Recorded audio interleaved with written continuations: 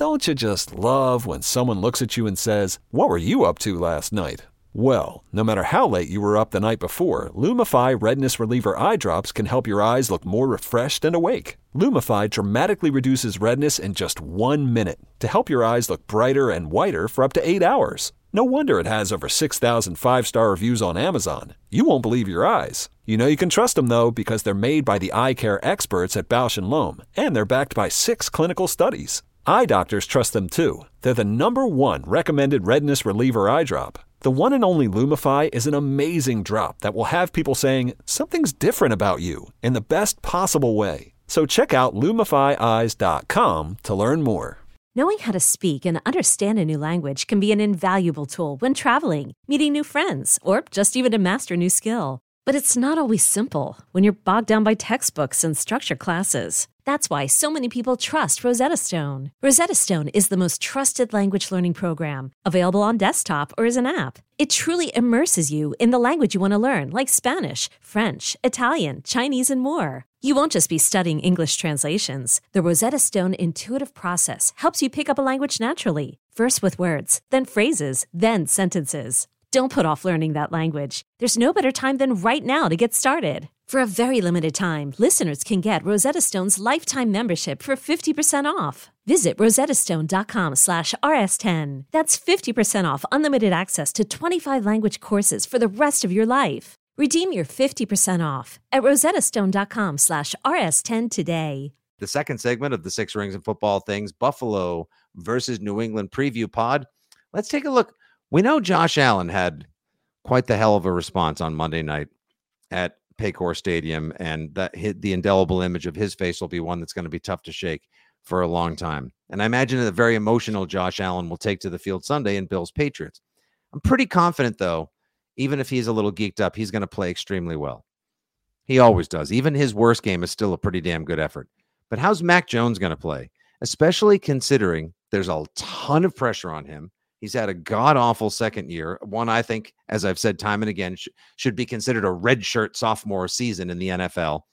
And now this reputation has started to follow, or dog him a bit, both between the accusations of being a dirty player last year, the Brian Burns incident in Carolina, then chipping at Eli Apple, getting another $10,000 FedEx from the league for being part of the scrum after Ramondre fumbled at the end of the Cincinnati game. And then also the fact that Boomer Esiason on WEE on Monday morning or Tuesday morning, whatever it was, called him douchey, joining the likes of Will Fork and Edelman, complaining about his on-field antics. And now who is it that called it? Was it Channing Crowder who just recently said that Mac Jones suffers from affluenza, and that's another part of his bad behavior? Yeah, and these are all things we've talked about locally, I think, a little bit, either on radio or podcasts or even off-air discussions I think have been had with people that observe or deal with Mac Jones. I told you last year that I have this thing that I think young players in New England are scared douchey when they have to adhere to Bill Belichick's kind of restraints and media policies and all that. Now it's like, well, was he scared douchey? Or in Boomer Esiason's mind, is there a douchiness to Mac Jones? And then by extension, you have Channing Crowder equating the douchiness to being a child of privilege and affluence, and therefore it's a version of affluenza. I don't know if that's true. I don't know. I think he's I think it's more accurate that now maybe this is part of affluenza, but he's a tennis brat. I think he has talked about that, the whole McEnroe Jones and the whole, even going back to Nick Saban. So freaking McEnroe Jones is so damn perfect for him. It's unbelievable. And I think there are people that don't lose well, right? Like, show me a good loser and I'll show you a loser. And I think Mac Jones certainly has that. Now, where that comes from, I don't know. I'll leave that to the doctors and the psychologists, whatever. But the question, and he has always responded with whether it's dirty player, and I think he wasn't asked about it, but I think the same would be said of this. I care about the people in the huddle. I care about the people in the building, in the room, like my teammates, what they think of me. And I believe, now, maybe some people don't. I believe the teammates, the Hunter Henrys, the Matthew Slaters that tell me they love Mac. They love everything he does. He works so hard. He's a leader, the energy. I believe them. So his teammates who know him and, have to be around him. And that's not always true. Mhm. There are quarterbacks, Cutler, Jay is one of them, who alienate teammates, rub teammates the wrong way. They're like, it happens. I do not believe, from everything I've heard, observed, seen, I do not believe Mac Jones rubs his teammates the wrong way. And I agree with him. That's the most important thing. And that's why he defaults to that all the time. And like you said, has people speaking up and vouching for him on the regular, the ones that matter most, his teammates. Okay, maybe he's a great teammate. And maybe the antics and histrionics just come across as kind of douchey to the rest of us.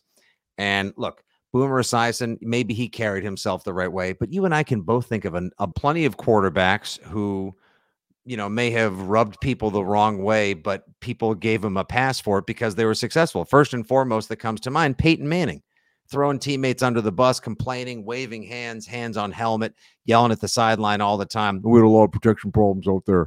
Yeah, but you know what? Didn't matter because he was Peyton Manning.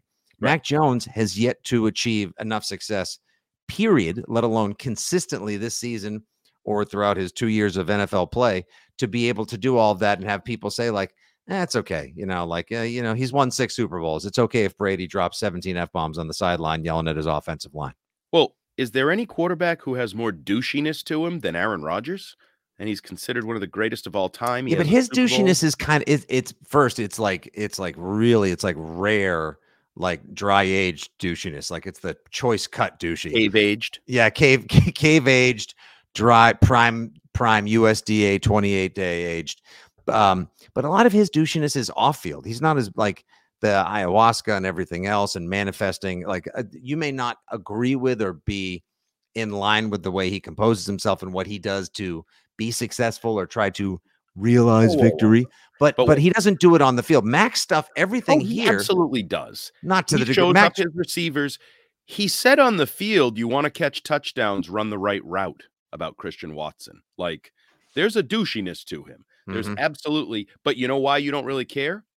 13-3. When you go 13-3, douchiness is okay. If you go 3-13, or you're struggling like Mac is, or you haven't yet established yourself as truly the quarterback of the team, douchiness not okay. So that my advice to Mac would be change one thing, not how you act, not your gyrations, not how you react to a terrible play call. Mac, I would win more. I would find a way to win more, put up better numbers, and everything will be accepted. It's. Did you see the NBA All-Star voting came out? Huh? Who's atop the guard in the East? Somebody named Kyrie. You couldn't be any douchier and more offensive than Kyrie. You're kidding. Kyrie Irving is high atop the voting in the East? Yeah. You know why? Because we're all freaking suckers for success and talent. And I don't know if you noticed, while we've been raving about how good the Celtics are, the Nets are just as good. They're right on your heels. They just lost one to the Bulls the night before we recorded this, but otherwise they had won 12 in a row, and they're nip and tuck with the Celtics. Don't get me going. This isn't 17 banners. That'll be our off-season Celtics podcast. You can be a racist, anti-Semite, dink, douche, whatever you want to call it. Whoa! And if you win, most people forget and be like, yeah, he was the guy that, he doesn't like the Jewish people, right? But boy, can he dribble! Like. We're suckers. The reality is we all spewing nonsense, flat earth, retweeting memes.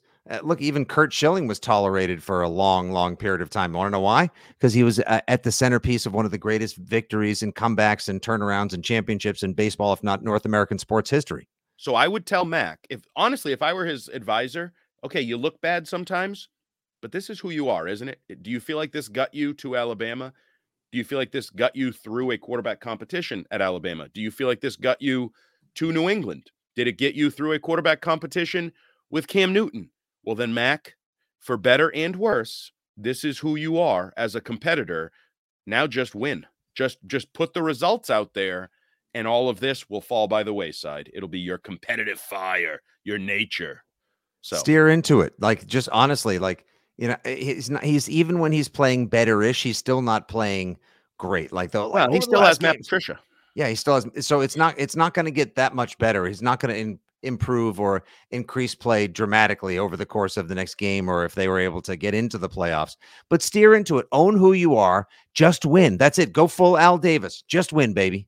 And Matthew Slater said it a few weeks ago, just like when you win, it covers up a lot of things. Maybe not perfectly everything, but it covers up a lot of things. And then the last thing I would say about Mac that I found very interesting, Mac Jones, we got the early odds from, what is it, betonline.us. Bovada, some with play, sure. For the 2023 NFL Comeback Player of the Year award. Mm-hmm. And Mac Jones is in the middle of the pack of the odds they're giving. And I was like, wow. Middle of the pack Mac for 2023 comeback. He's fallen so far that he's actually now in the running for Comeback Player of the Year next year. That's how bad this year is. It's something that is deemed coming back from. Now, maybe you could argue he came back from Matt Patricia, or he came back from that debacle of a season coaching-wise. But I thought it was interesting. Like, usually that's saved for Kyler Murray. Oh, he blew out his ACL, but he came back mid-year and threw 15 touchdowns in the final 8 games or something. You know, these guys coming back from major injuries, or a Geno Smith who comes back from relegation to back up. He's gone. Oh, but he bounced around and suddenly he's a starter again. He's well, Mac's been the starting quarterback except when he was hurt all year in New England, and yet he is a candidate for Comeback Player of the Year. Ouch, babe. Alex Smith probably comes back from the most gruesome injury of all time to play. Maybe Mac Jones will come back from the most gruesome play calling of all time. Oh, cheap shot. Poor Matt Patricia. It's not, but I've told you, I said play calling. I didn't say play caller. I don't just individually or singularly blame Matt Patricia. In fact, you know, we've spoken before. It's the whole brain trust. Judge, Patricia, and the man who put them both in place, Bill Belichick, that are all to absorb and share in the blame pie. Bill Belichick likes to talk about sharing humble pie with people. They can share the blame. The three of them can sit down and decide how they want to divvy it up, but that is a whole blame pie for the three of them to share for this pathetic offense this year that, well, now we'll get into it as we preview the game, is going to need to play its best game if they want to extend their season and play meaningful football past the end of regulation. Glad they'll be playing it, though, and we're glad to have you guys aboard the Six Rings and Football Things podcast. We'll be giving you top shelf post-game show and so much more after Bills Patriots Sunday and throughout the offseason as well. Give us a follow at Six Rings Pod, at Jumbo Hart, and at Fitzy GFY. And hey, we're available wherever you get awesome football talk podcasts: Spotify, Apple Pods, Podbean, the Odyssey app, and so much more. Yo, Trey. Kevin, what's up, man? You know, I've been thinking, what would have happened if the NBA never vetoes the Chris Paul trade to the Lakers and we get CP3 in the same backcourt as Kobe in LA? Well, you get a very happy Jack Nicholson for sure. And the Lakers probably win a bunch more championships. CP3 finally gets a ring or 2 or 3, and the Kardashian empire is forever altered. What did you just say? Hey, everybody, I'm Trey Wingo. And I'm Kevin Frazier, and we're teaming up on a new weekly sports podcast from Wondery, Alternate Routes. As former Sports Center anchors and current sports obsessives, we're consumed by all the what-if questions that make being a sports fan so excruciatingly fun. If you're like us, then you also live and die on the fallout from every drop pass. Or play call. Each week on Alternate Routes, we'll take a flashpoint in sports, break down what actually happened, then explore every alternate scenario and the ripple effects it would have caused. Follow Alternate Routes on the Wondery app or wherever you get your podcasts. You can listen early and ad-free right now by joining Wondery Plus.